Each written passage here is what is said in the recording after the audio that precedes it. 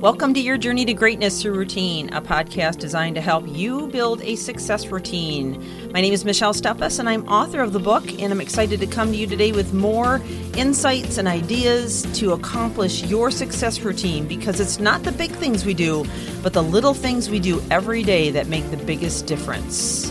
So let's get on with the podcast.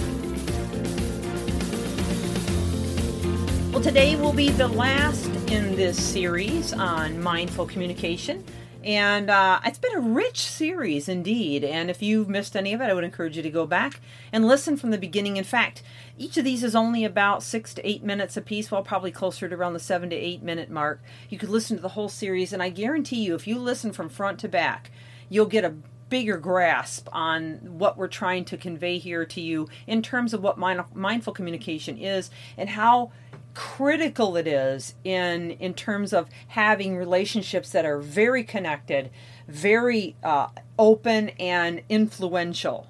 So in other words, if you say you want to get closer to your teenager, or you want to get closer to your spouse, or you want to get closer to your team and you want them to really believe in you as a leader, then this kind of communication is exactly what you need. Even if you're a public speaker and you want to stand in front of a group, this kind of communication is powerful. Or perhaps you're in sales and you want to make sure that you are conveying a message that your potential client can truly believe in. This stuff is vital.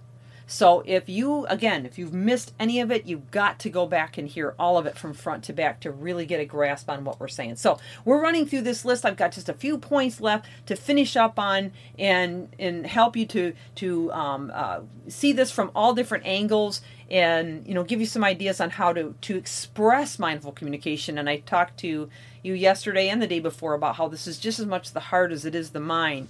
So we left off yesterday talking about how important it is that we're present, that we cultivate deep listening and understanding. Today I want to talk about not being judgmental, and also helping people to feel significant. So I shared the quote with you before. In fact, it's one of my favorite quotes by Theodore Roosevelt. People don't care how much you know until they know how much you care. So every time that you're in the presence of somebody where you want to gain that connection, you've got to think about a way to make them feel significant. So whether you start out by complimenting them, commending them, praising them for something, thanking them for something, and I'm not talking flattery. Don't use that garbage. It has to be very sincere and real, okay? But every single person on the planet desires to be felt, seen, heard, and validated. Everybody.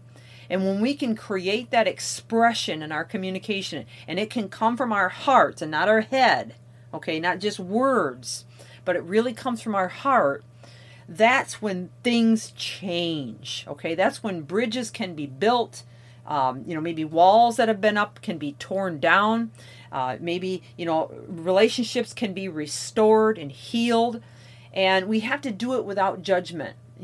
Sometimes we just have to cut the strings of the past and let it go. Whether it's something that specific person did to you, or maybe a people group, or an organization, or a type of, say, occupation, whatever it is, it doesn't really matter, okay? We can run the gamut on what it could be. But the point is that if you hold these stereotypes or these judgments towards that, people pick up on that too. So we have to make sure that we refine our capacity to be present without judgment, okay? And we need to let people see that we are meeting the need of them feeling seen, heard, and validated in some way, shape, or form, even if we do not resonate with what's being expressed by them. So let's remain mindful that the purpose of any communication is not to be right. And this is especially true in not only parental relationships, but family relationships of any kind. If your goal in any conversation is to be right, you are always going to run into opposition, and you're always going to be banging your head against the wall, okay? To be right is not always the best goal to have.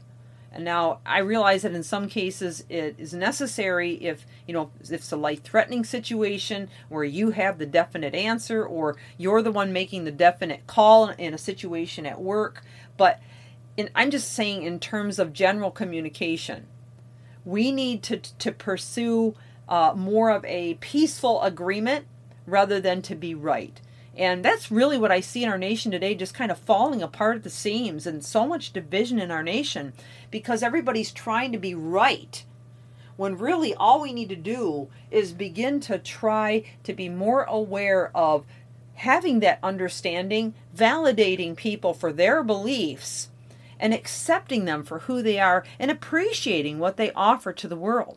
Because we all do offer gifts in one way, shape, or form.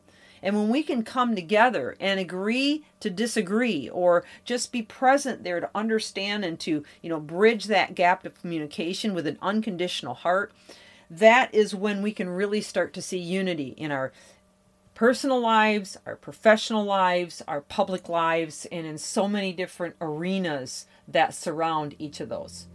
Well, this has been Michelle Steffes with your Journey to Greatness, Your Routine. I hope you've enjoyed this series, and we'll be on to the next one tomorrow. Please join us again. Stay amazing and continue to reach higher into your dreams and make an impact in the world around you. Thank you for joining.